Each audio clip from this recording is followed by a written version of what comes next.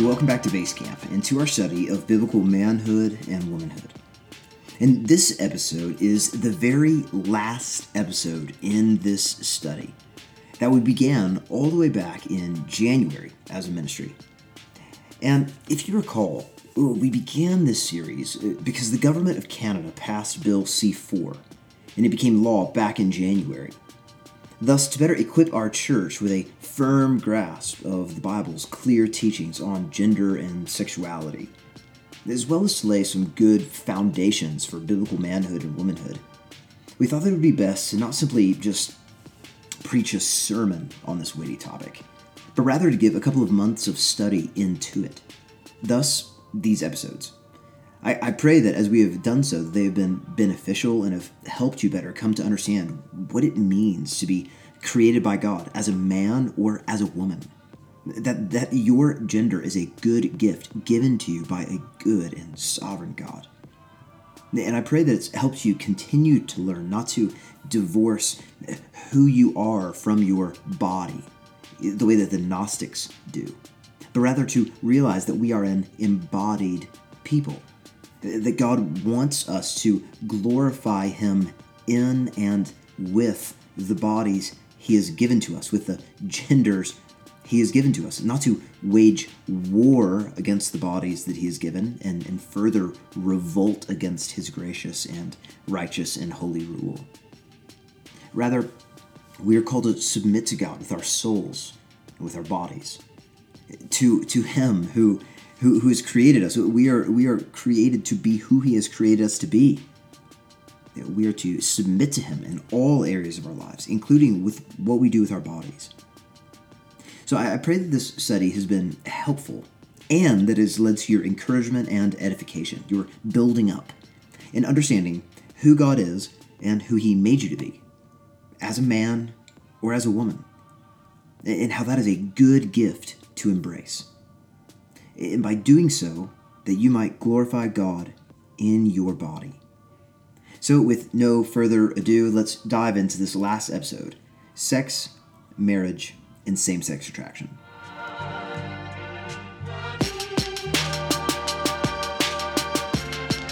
Now, when Satan tempted Adam and Eve all the way at the very beginning of the Bible, do you remember that? Genesis chapter 3?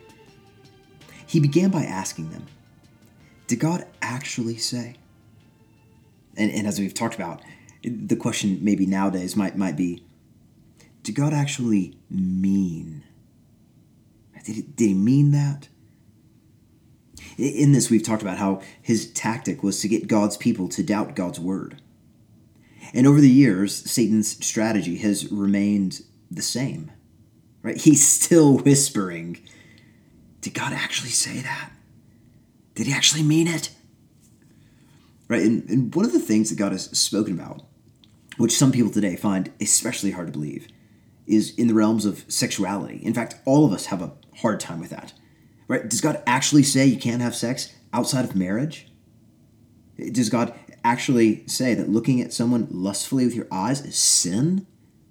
Does God actually say heterosexual behavior outside of marriage is sinful and wrong? Did God actually say homosexual behavior is wrong?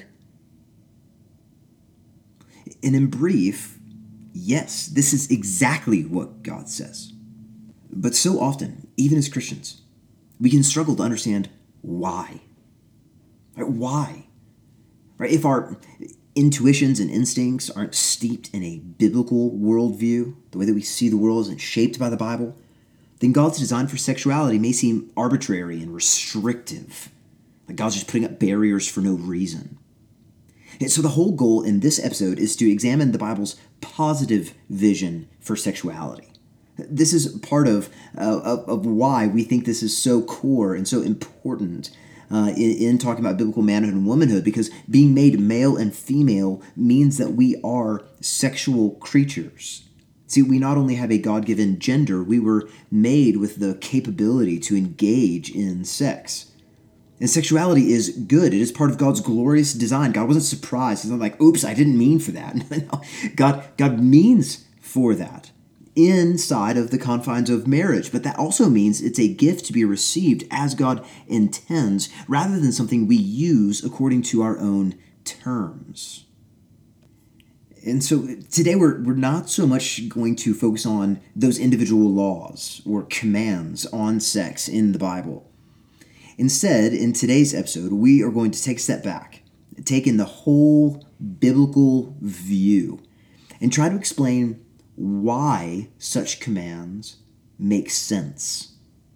So we're going to examine God's original design for sex and marriage. We'll look at Jesus and the abundant life he had as an unmarried man. We'll look at his teaching about abstaining from sex and marriage for the sake of the kingdom.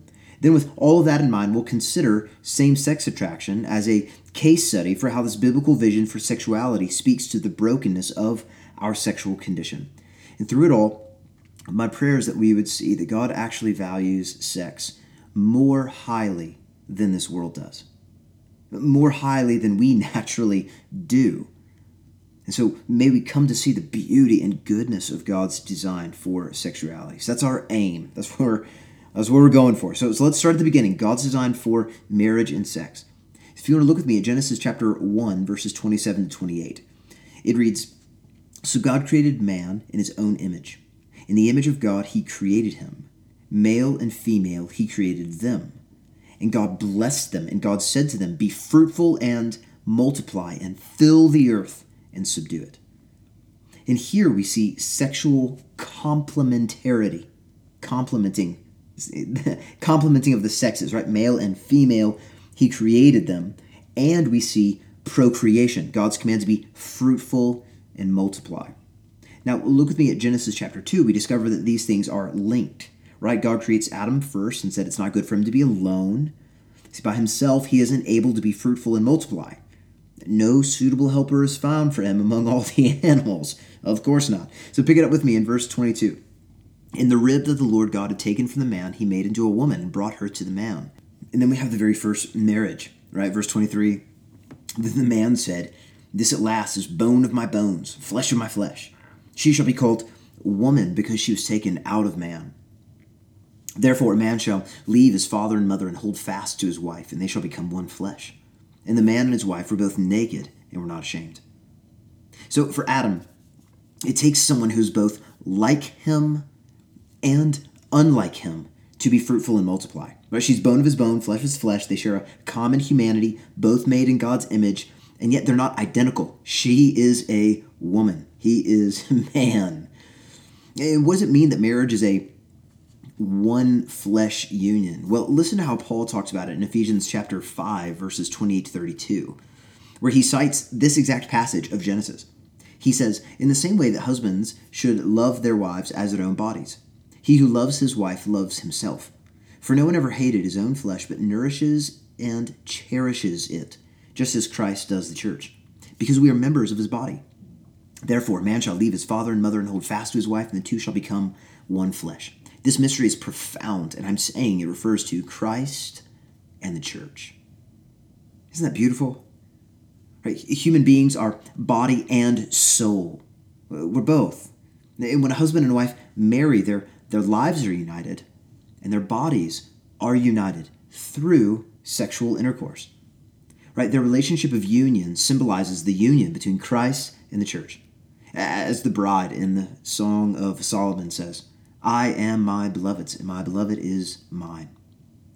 In other words, marriage is a relationship of mutual self-giving, a self-giving that isn't merely sexual, but in which sexual union plays a unique role of joining the couple together as one flesh.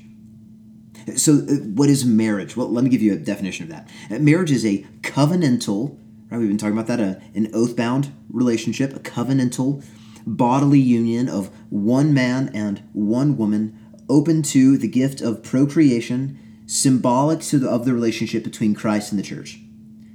Let me give that to you again. Marriage is a covenantal bodily union of one man and one woman, open to the gift of procreation, symbolic of the relationship between Christ and the church.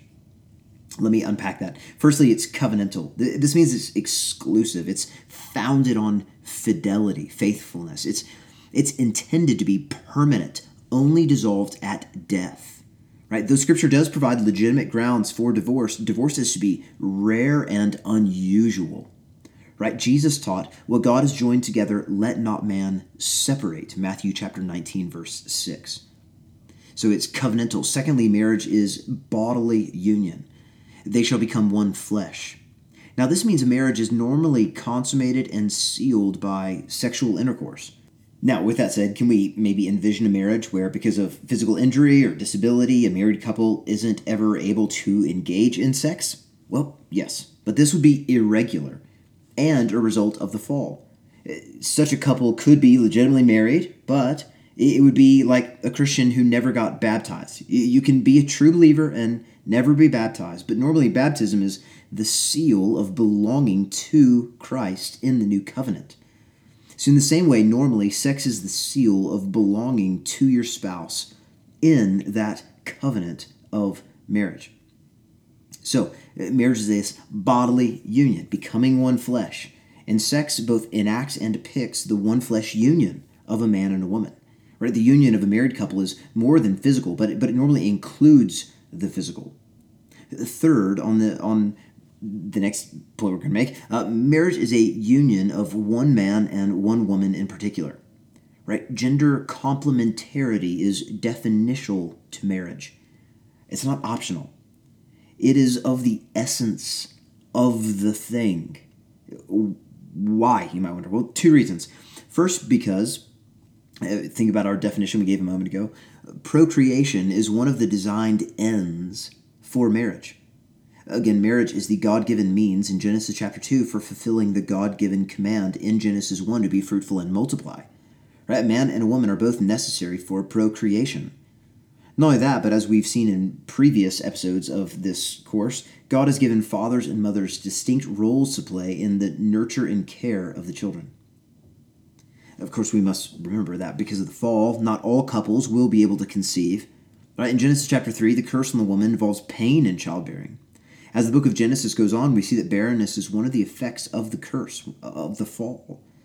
And we should mourn with those who desire children and have not yet received this blessing. But still, the reality of infertility doesn't mean that procreation isn't part of sex in its original design. Sex and procreation may be broken, but openness to procreation is still an integral aspect of sex. Second, a marriage is only a marriage as such if it is between a man and a woman, because marriage is a picture of two distinct parties in covenantal union. That is what we mean by our phrase, symbolic of the relationship between Christ and the church. Right? In Ephesians chapter 5, we see that marriage teaches us about the church's relationship to Christ because the wife and the husband are different and fulfill distinct roles. Right? Christ doesn't do the same role as the church. The church does not do the same role as Christ. They are different. They fulfill distinct roles. And so a so-called marriage of two people of the same sex would not have the same symbolic meaning. Now, with this definition in mind, what have we learned about sex? Well, the lesson we should draw is that marriage and sex are mutually interpreting realities. The marriage union is sealed and reaffirmed through sex. So sex is, in part, what ratifies a marriage. At the same time, though, sex receives its meaning and legitimacy from the marriage relationship. See, sex is not merely an act, but rather it's the union of a married man and woman. This means that, from the standpoint of the Bible, sex between a man and a woman in marriage is pure and simple, the definition of sex. Every other kind of sexual activity is, properly speaking, not true sex. It may involve sexual behaviors, but outside of the context of marriage, it's counterfeit. It doesn't bear the same meaning. It's lying. Right? You can set up basketball hoops on a golf course and bring two basketball teams onto the grass and play a game that kind of maybe resembles basketball a little bit. But if it's not on a real approved court, it won't count for the NBA standings. Right? The teams may be going through the same motions, but their activity is outside of the proper domain for a true basketball game, one that really counts. Basketball on grass isn't really basketball at all. And in the same way, we're seeing that sex outside of biblical marriage isn't really sex at all. And now, that can help us make sense of a chapter like Leviticus chapter 18. Now, when some people read a chapter like this, it seems like there are a lot of "you shall not do X, Y, or Z." And this text includes laws against all sorts of illicit sexual activity, like incest and homosexuality and adultery and bestiality. Right, or even a chapter like 1 Corinthians chapter 6, where Paul says that those who commit sexual immorality, adultery, and homosexuality, among other sins like greed and reviling, will not inherit the kingdom of God. But really, these chapters are just putting in the negative what Genesis 2 has already said in the positive. These laws are gracious guardrails to help the people of God understand what true sex is. Sex is marital union, and everything short of marital union is a hollow counterfeit. A hollow counterfeit. It has none of the relationship, none of the symbolism, none of the meaning, none of the beauty, none of the glory of what sex is intended to be, true sex by God. See, God's design is not meant to hinder our joy. To the contrary, His purpose is to maximize our joy, for us to enjoy His good gifts free from distortions and perversions of sin. So, that brings us to our next point. Now, as we've seen so far, a biblical view of marriage should help us see what God has actually said about sex. Makes a great deal of sense after all. Sex is marital union, but still, this can be a really hard teaching. And one of the reasons the biblical view of sexuality seems difficult to many is because in the last couple of centuries, especially in our culture, maybe even in the last couple of decades, we've come to see sex as mainly involving personal fulfillment and pleasure. Right? In past eras, authoritative instruction about life primarily came from some authority figure outside of yourself, like God or your nation or your family or your tribe. In this framework, sex is connected to a broader framework for morality outside of yourself.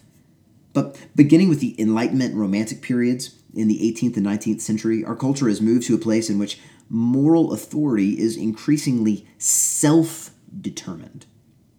Rather than the righteous life consisting of being faithful to your God or your nation or your family, the moral life now simply means you are faithful first and foremost to yourself, including your desires.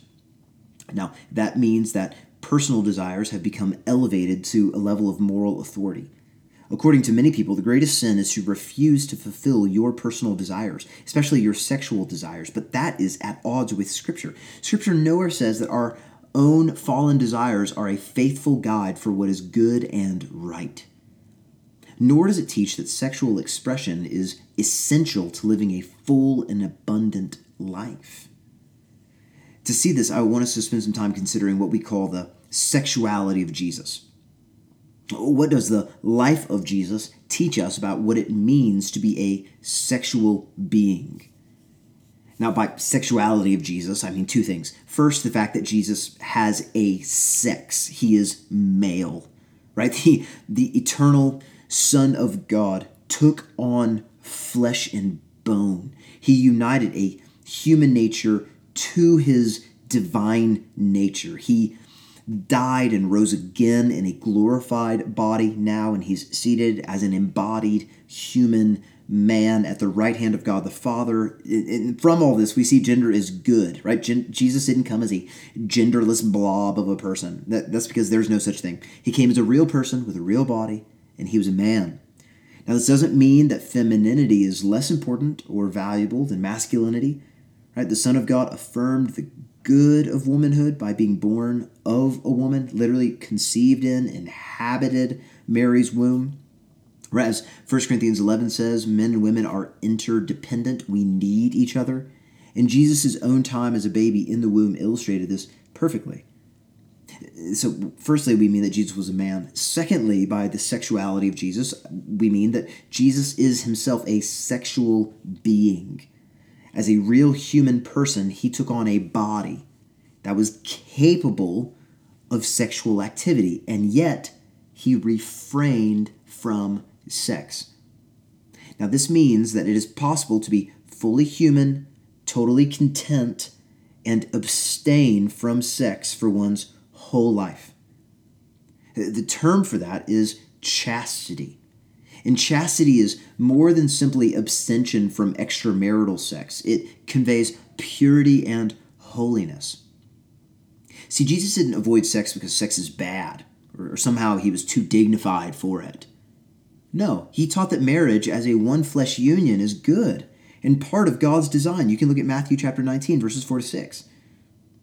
Rather, getting married simply was not part of his mission on earth, and praise God for that. His example shows you can live a life of service to God, fulfilled joy, and contribution to the good of others without sex.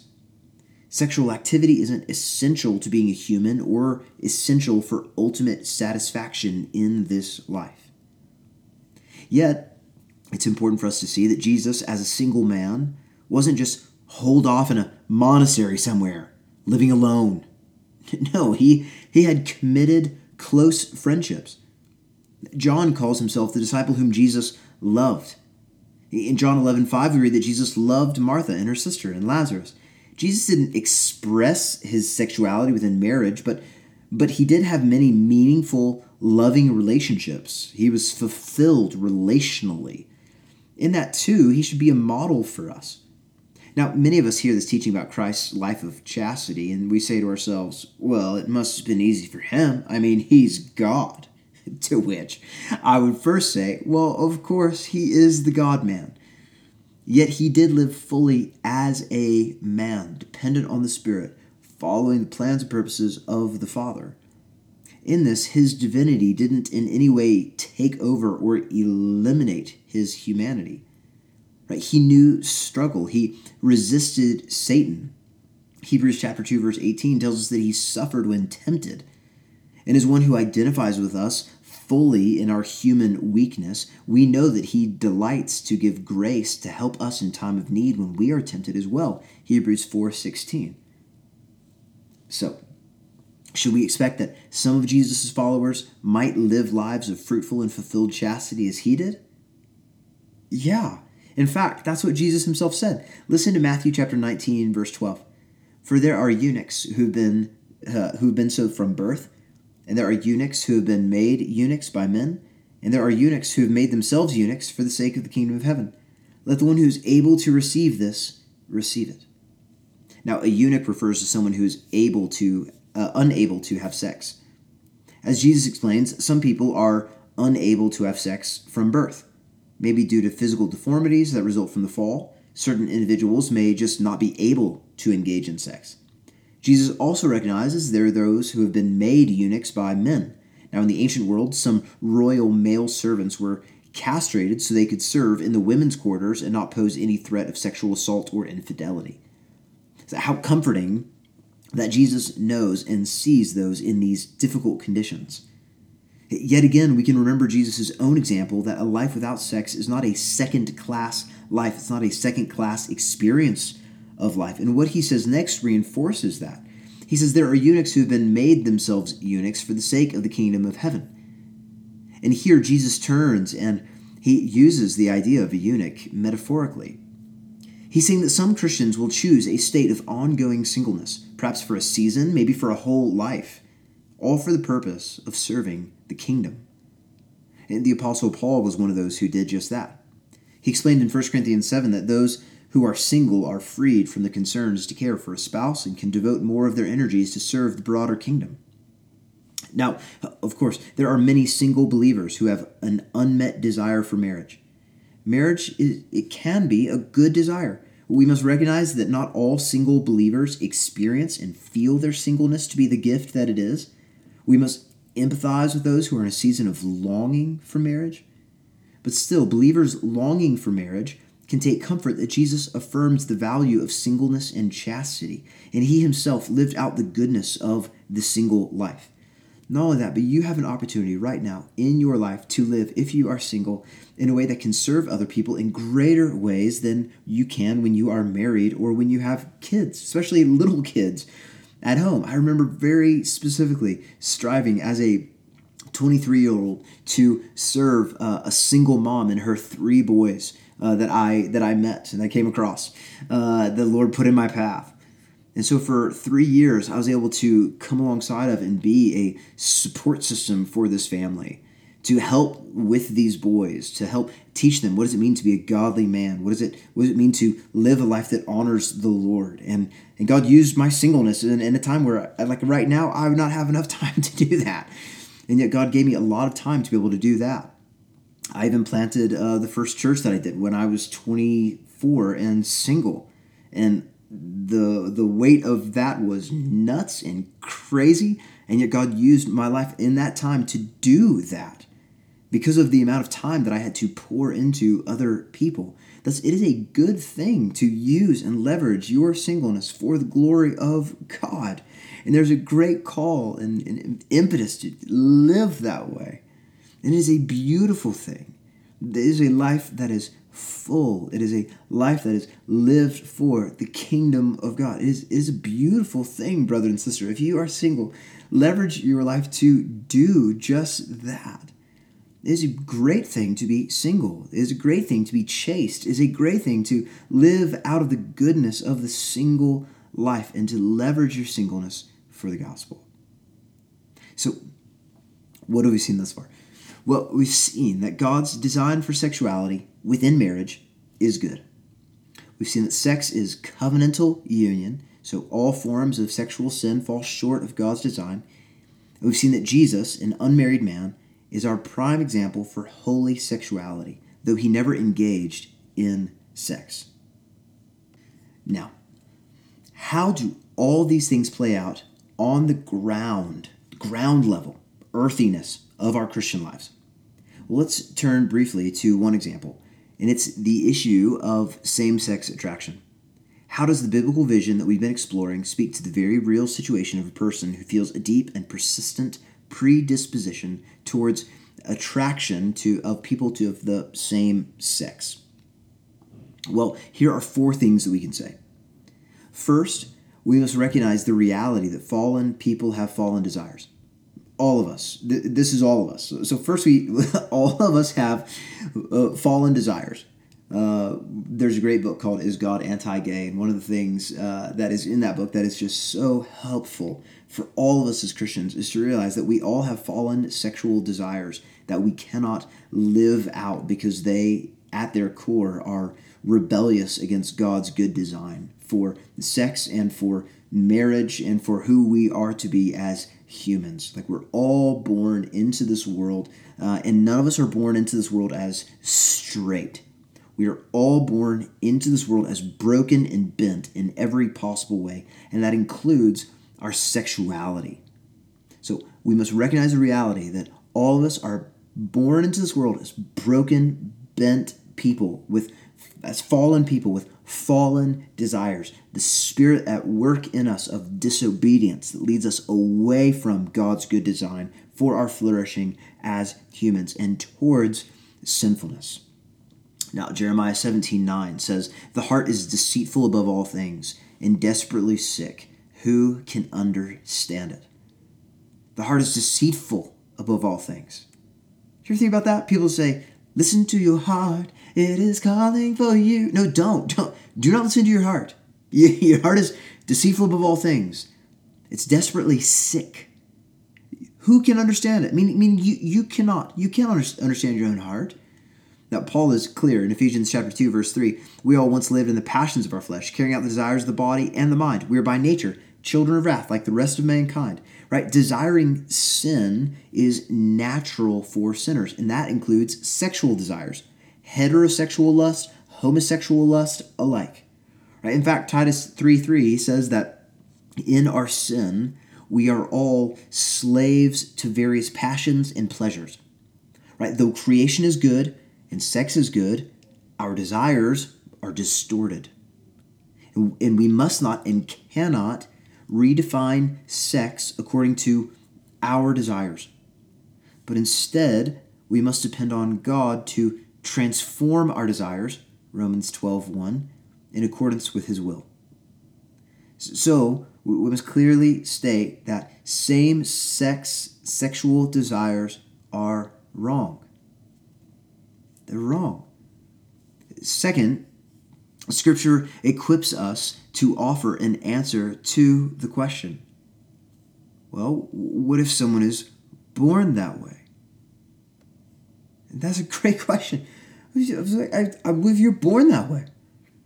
Well, being born with the desires that seem out of line with the biblical teaching on sexuality and marriage does not invalidate the Bible's teaching that homosexual desire is sinful. Let me say that again. Being born with desires that seem out of line with the Bible's clear teachings on sexuality and marriage does not invalidate the Bible's teaching that homosexual desire is sinful. David says in Psalm 51:5, "Behold, I was brought forth in iniquity, and in sin did my mother conceive me." So do same-sex desires come from nature or nurture, you might be wondering? Well, it could be both. I mean, the doctrine of original sin teaches us that none of us are exempt. We don't have to be taught to desire sin. Wicked longings are innate in our fallen condition. And at the same time, we are raised and nurtured in a sinful world that is opposed to God. I mean, just think about the world around us. Think about what is in the education system right now. The way that we are raised and nurtured in a sinful world to be opposed to God and to his standards, and instead to find our own truth deep within us, to listen to our hearts, to listen to our minds, listen to what we might feel or think is true, as opposed to having any kind of standard of truth that we can test anything by. From this, we realize other people can mislead us. They may even sin against us in ways that make us confused about what is right and what is wrong. Third, we must on one hand affirm that all sins make us deserving of condemnation. Right? Homosexuality is not the unforgivable sin. There are many believers who experience same-sex attraction and yet are actively seeking to live lives of holiness in submission to God's will. And such brothers and sisters are not in a different class of Christian. They're not dirtier than the rest of any of the Christians. All of us as Christians have perverted, wicked, and ungodly desires. At the same time, on the other hand, we shouldn't forget that homosexual activity is a particularly consequential denial of God's design for marriage and sex. Homosexual behavior takes the institution of marriage, which is intended to portray Christ and the church, and it distorts the picture. It distorts that picture of Christ and the church. Fourth, our posture towards believers who experience same-sex attraction must be one of compassion, kindness, gentleness, and speaking the truth in love. And let me say that again. Compassion, kindness, gentleness, and speaking the truth in love. And so the ultimate goal for anyone with same-sex desires isn't to develop heterosexual attractions and get married, though all things are possible with God. Remember, one could become attracted to people of the opposite sex and still sin by lusting after them. So the goal isn't necessarily heterosexual desires. That's not the goal. The goal is holiness. Right? We talked about this on Sunday. The goal is holiness. We want to live in a way that's clean before the Lord. The goal is singleness to the glory of God.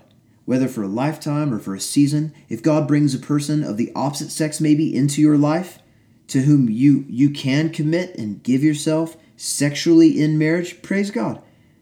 Praise God. And if not, if you live the rest of your life in holiness, in a chaste life, living for the glory of God and the good of others around you, praise God. Praise God. So here is the question that we want to walk through in this episode as well. If a Christian who experiences same-sex attraction is getting to know you, are you the kind of person that they will be able to trust are the kind of person they will be able to trust. Can they confide in you about this? Do they want to? Recognize that experiencing same-sex attraction can be very confusing and very challenging. So listen and show that you care about them as a brother and sister. Be aware that the world is sending very strong signals about homosexuality, especially this month. Very strong signals. Even our own government, very strong signals. Some of our brothers and sisters, in their flesh, in their weakest moments, would love to believe these lies. Just like all of us live to, and we are prone to maybe believing lies that are out there. So we want to pray for them, to have courage and to stand strong. We want to ask how we can care for them. Perhaps, above all, don't define them in your mind by this one particular desire either. They're not defined by this one particular sin that they might have any more than you're defined by one particular sin or desire that you might have. And again, Sam Allberry, in that very helpful book, Is God Anti-Gay? He shares his own experience of same-sex attraction, but he also says that by God's grace, this particular temptation doesn't define him. In fact, he finds that he is more tempted towards pride and greed than homosexual lust. And that's a good reminder that we must see each other as far more than any one particular sin struggle. Our identity is in Christ. And if you want to see a great video series that Sam did, I'm going to link it in the show notes below. Sam came and spoke at the church that Nino and I were sent out of a couple of years ago, right before we got there. And he did a great job of explaining and walking through what does it mean to have these same-sex attractions and yet to live for the glory of God. And I would greatly commend listening. It is a wonderful video series. His book as well, Is God Anti-Gay, is very good. I'll have that in the show notes as well. But all this is a good reminder that we must see each other as far more than any one particular sin struggle. Our identity is in Christ. Now, with all that said, I'm going to close us with a few general points of application. So firstly, we should, as a church, be those who honor marriage. We should honor marriage. All Christians, this is our call, honor marriage. Hebrews 13:4 says, "Let marriage be held in honor among you all, and let the marriage bed be undefiled, for God will judge the sexually immoral and adulterous." So pray for those who are married, that God would bless them with faithfulness and purity. Pray that their marriages would be a witness to the world of Christ's love for the church. And if you're not married, consider how you can serve married couples. Help out weddings or help babysit their kids or various things like that. We need you as single people to be in small groups with married couples and help serve our kids. Share your life in the gospel with them and with us. We need you as good uncles and aunties to help love our kids well and be people that they want to model their lives after as well. So firstly, we honor marriage. Secondly, we as a church should honor singleness. We want to honor singleness. Paul does. 1 Corinthians 7:8 says, "To the unmarried and the widows, I say it is good for them to remain single as I am." See, marriage is a good thing to desire, but the end of the Christian life is not to become married, have 2.5 kids and a white picket fence. No, the end of the Christian life is to reach the new heavens and the new earth, where human marriage will be no more. It will be no more. So we should never treat single Christians as second-class Christians. In fact, single Christians are they're a living preview of what every Christian's condition will be on that final day. Not married to any human being, but part of the bride of Christ. And then lastly, we should cultivate strong friendships. Our culture has elevated romantic and sexual love to the exclusion of other forms of friendship and affection. But the church, our church, is a spiritual family that should be full of thick relationships where we know one another, where we are known by one another, and where we remember that the blood of Christ that unites us is thicker than the waters that might unify us as earthly family members. Blood is thicker than water. The blood of Christ is thicker than our natural relationships. We are a spiritual family. And it's here, ultimately, in the church, in the local church, in our church, where we see this biblical vision for sexuality lived out as married and single believers alike walk in purity and faithfulness, seeking the world that is to come. And as we're wrapping up this last episode on biblical manhood and womanhood, I want to again thank the wonderful folks of Capitol Hill Baptist Church. This information, this series would not have been possible without them. We use many of the bones and structure that they gave us, many of their words, many of their resources and footnotes, many of their quotes. And we are so incredibly thankful for a church like theirs who would so generously give us material like this to be able to equip us as a very young church. As well, if you're interested in continuing to learn about biblical manhood and womanhood, there's a great book that Wayne Grudem and John Piper wrote together that I will also have in the show notes, as well as a couple of other materials that might be helpful. Thanks again for tuning into this and for continuing to walk with us as a ministry as we are striving to be faithful to God's word in the midst of a wicked and perverse generation who would much rather us not stand on the truth of Christ and instead bend to whatever the cultural moment tells us to bend to. And so, as we continue to live our lives to make disciples who make disciples who make disciples, it is a joy to do so with you, my brothers and sisters, as men and women, celebrating these God-given genders that He has given to us, that we may steward them well for His glory as we seek to live lives of holiness. So thanks for tuning in to this episode series. Pray that it has been beneficial and helpful to you.